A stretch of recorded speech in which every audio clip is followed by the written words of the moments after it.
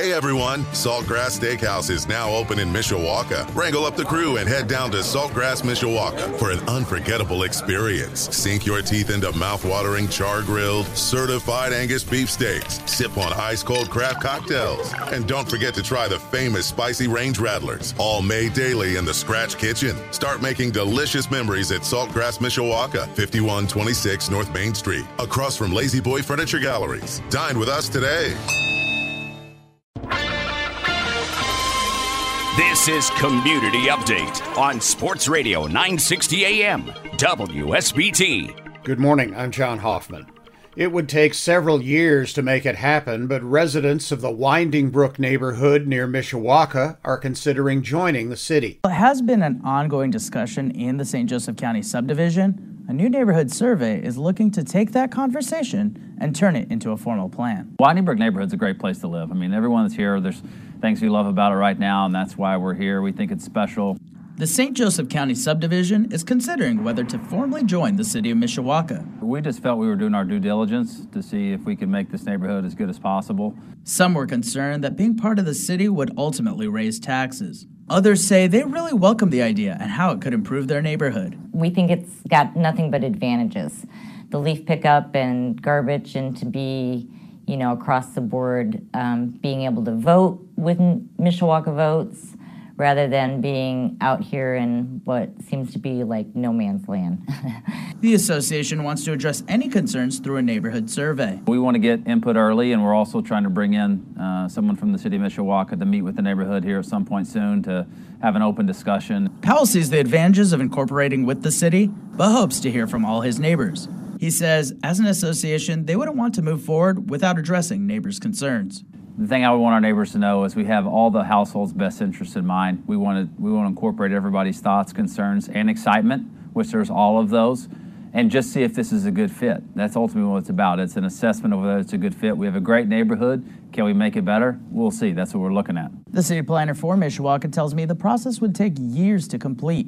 The city would have to figure out if it could provide all the services to the subdivision without taking away from current residents. They aren't willing to take on that cost without knowing the neighborhood is actually interested in joining, not just considering it. WSBT 22's Ronnie Das, who also took a look this week at Mishawaka's plans for the future, and there's a lot more there than absorbing a few neighbors. The mayor says Mishawaka is the fastest growing city in St. Joseph County. However, as the population grows, he says it creates challenges they have to face head on. But it's my job to put out big vision and make big promises, and I can only do that with the full confidence and knowledge that our dedicated staff of public servants always delivers. Mayor Dave Wood is excited about the progress of the new City Hall building, a multi-million-dollar sports complex, as well as cleaning up city eyesores like the old Dodge building. It's sitting there underutilized, really a blight on our community. It's our opportunity now to go in and deal with it so that it doesn't continue to drain our services. FBI crime report statistics show crime went down in the Princess City last year, the third year in a row with less crime. But according to the State of the City report, ambulances and fire trucks responded to more than 7,000 calls about medical care. Costs of health care have gone up for people. People aren't accessing going to family doctors like they used to. So now more people are calling 911 for visits there and then deciding they'd like to go to the hospital. Officials are working towards a solution, partially using federal funding. To respond to the growing number of calls in our growing city, I propose that we hire 9 new public safety personnel. Mayor Wood suggests spending $3 million in American Rescue Plan money to bring on 3 more officers and 3 of the 6 new firefighter EMS positions. The mayor says these are the challenges of a growing city, but it remains a top priority. We want to make sure that we stay ahead of our growth, and in a situation where crime is going down, we couldn't be more pleased about that. The mayor's office is asking for an increase in EMS fees to cover the 3 other firefighter EMS positions. These would have to be negotiated with the union and approved by the city council. Again, WSBT 22's Ronnie Das reporting. A 15-year-old murder suspect is being held at the St. Joseph County Jail as attorneys for Anthony Hutchins continue to ask the judge to put him in a juvenile facility till his trial. He's accused of molesting and murdering 6-year-old Grace Ross in New Carlisle last year. Anthony Hutchins' case was moved to adult court earlier this month, and his defense has continued to press that he should be held at the Juvenile Justice Center. But Judge Jeffrey Sanford says the Juvenile Center will not take him. Hutchins appeared virtually in court with his shoulder-length hair and orange jail uniform. When asked about his experience in the St. Joseph County Jail so far, Hutchins said it's pretty boring because he's in his cell 23 hours a day. Quote, "The only times I've come out of my cell is to shower. I haven't done rec." His defense had previously brought up concerns about the juvenile area at the St. Joseph County Jail being in the booking area. They say the juveniles are exposed to whoever comes through, even though they're not legally supposed to be around adults. Defense attorney Jeffrey Kimmel said, quote, "I suggest he should be at the juvenile facility. I would just ask you to issue an order." Judge Jeffrey Sanford repeatedly denied the request. He said there are other places that'll take Hutchins, like Allen County or the Department of Corrections, that could give Hutchins a different environment. Kimmel expressed moving him out of St. Joseph County would make it more difficult for Hutchins to meet with his attorneys. Judge Sanford said, quote, "I understand it's a hassle, but if the concern is about living conditions, then there's an alternative there." Kimmel asked the judge to reconsider Hutchins staying at the juvenile center and said, quote, "He shouldn't have to choose between a living situation and effective counsel." Hutchins will be back in court May 4th, and at that time, there could be discussion about him staying at the St. Joseph County Jail or moving somewhere else. WSBT 22's Erica Finke reporting. New research is shining a light on an alarming problem. A growing number of children between the ages of 10 and 12 are reporting suicidal behavior and thoughts. Tragically, our area knows the heartache and devastation left behind. On March 14th, a local 12-year-old died by suicide. Her family says she was bullied. She was in the 7th grade. Tragically, her family, friends, and community are not alone in their sorrow. The most significant increase was in children between the ages of 10 and 12. Now, this particular study that I'm referencing was published March 14th. The same day, a 12-year-old girl in our area died by suicide. These are not just numbers. These are people, and many of them are children. Rio! Rio! Rio! This area will not forget Rio Allred. She was loud, and she was funny, she was witty and sarcastic. At 12 years old and in 7th grade, Allred's death by suicide has left behind unimaginable pain and grief.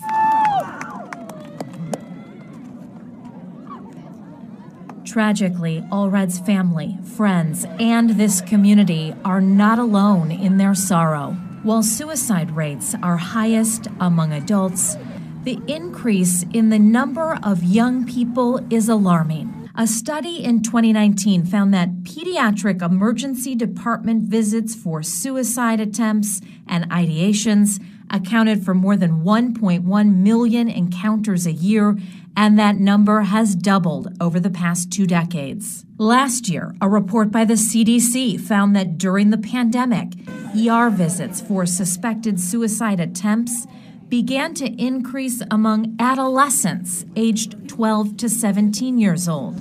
And just this month, a new study showed a dramatic rise in suicidal ingestions among pre-adolescent kids over the past 20 years. Trends in suicide have been going up in every demographic group for 20 years in the United States. Dr. Ted Beauchene is a psychology professor at Notre Dame. We've seen really steep increases in suicide, especially among women and young children of color in the last decade or so.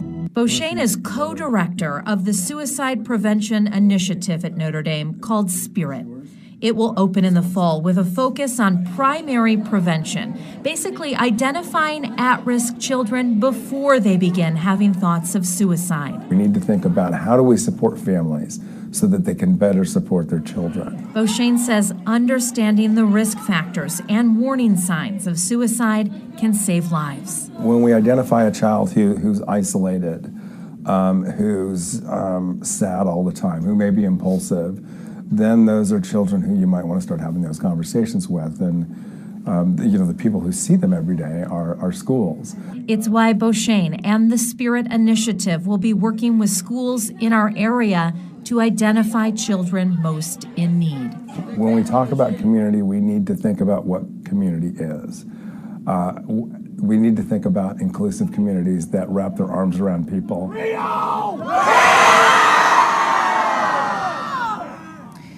So what does it mean for a child to be at risk? Well, Beauchene says research shows children who are living in poverty, have ADHD, or have experienced trauma of some sort through abuse and neglect are at higher risk. There are other risk factors. In one study, researchers noted that social media platforms were launched around the same time as increases in suicide rates began to occur. Bullying has long been identified as a trigger for depression and anxiety in young people. Access to guns and medication has contributed to some suicides and attempts. But Jennifer, experts say one of the biggest risk factors for kids is trauma. And we also talked with community health experts about what's already being done in our schools right now to reach out to children at these young ages and how to talk to your own kids. WSBT 22's Kristen Bean reporting. Cities along the St. Joseph River are sharing plans to deal with large numbers of geese, especially now that it's their nesting season. That's why between the months of March and June, they're especially aggressive, especially as people head outside. In the last several years, Michiana has become a hotspot for geese. Jessica Merkling is an urban wildlife biologist who says it's a great habitat for them here. The tricky part is you're along a river and you have a lot of grassy areas next to water, which is goose habitat. So we keep creating large amounts of goose habitat and they like it there. Merkling says people should never feed geese. They can also deter the birds with green lasers and grapeseed oil repellent. Corinne Strait with the Elkhart Mayor's Office says there are ways people and geese can live peacefully. They like living here for the same reasons that we do. It's pretty and there's a lot of water. So we're not going to get rid of them. It's just about finding a way to peacefully coexist, and we know we can start doing that through education. In 2016, the city of Mishawaka euthanized 400 geese. The park superintendent says that's not the plan, and that planting wildflowers and a fence by the water has deterred the birds. What we have found with geese is they like to just kind of walk into the park, and so we have created barriers on our riverbank that have helped us tremendously. Strait says these strategies are long-term and will allow people living in Michiana to coexist with geese. Those usually take several seasons for us to really see the fruits of those labor. But if we start now, then maybe in 3 to 5 years, we could really see some results of where all of us are just living peacefully here in Elkhart. And the other cities along the river in our area. WSBT 22's Erica Finke reporting. It's the time of year when farm equipment hits the roads as farmers begin to plant crops.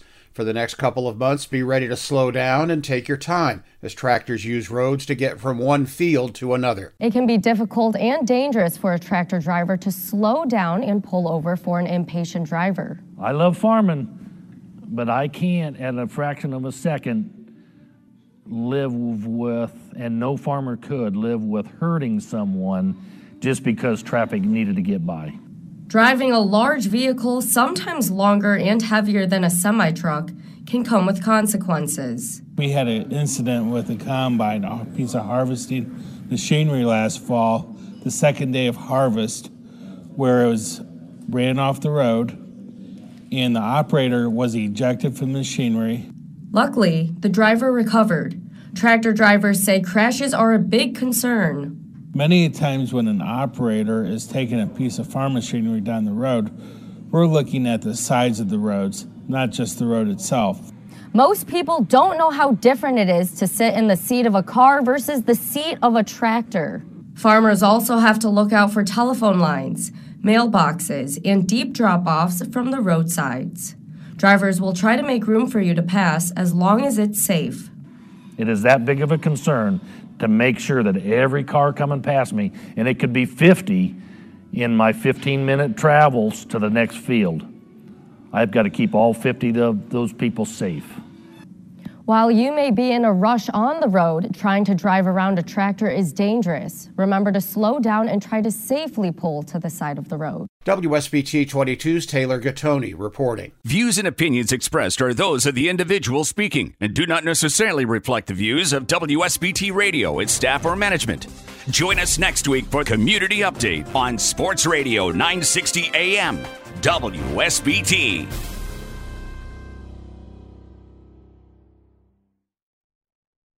Hey everyone, Saltgrass Steakhouse is now open in Mishawaka. Wrangle up the crew and head down to Saltgrass Mishawaka for an unforgettable experience. Sink your teeth into mouth-watering char-grilled, certified Angus beef steaks. Sip on ice-cold craft cocktails. And don't forget to try the famous spicy range rattlers, all made daily in the Scratch Kitchen. Start making delicious memories at Saltgrass Mishawaka, 5126 North Main Street, across from Lazy Boy Furniture Galleries. Dine with us today.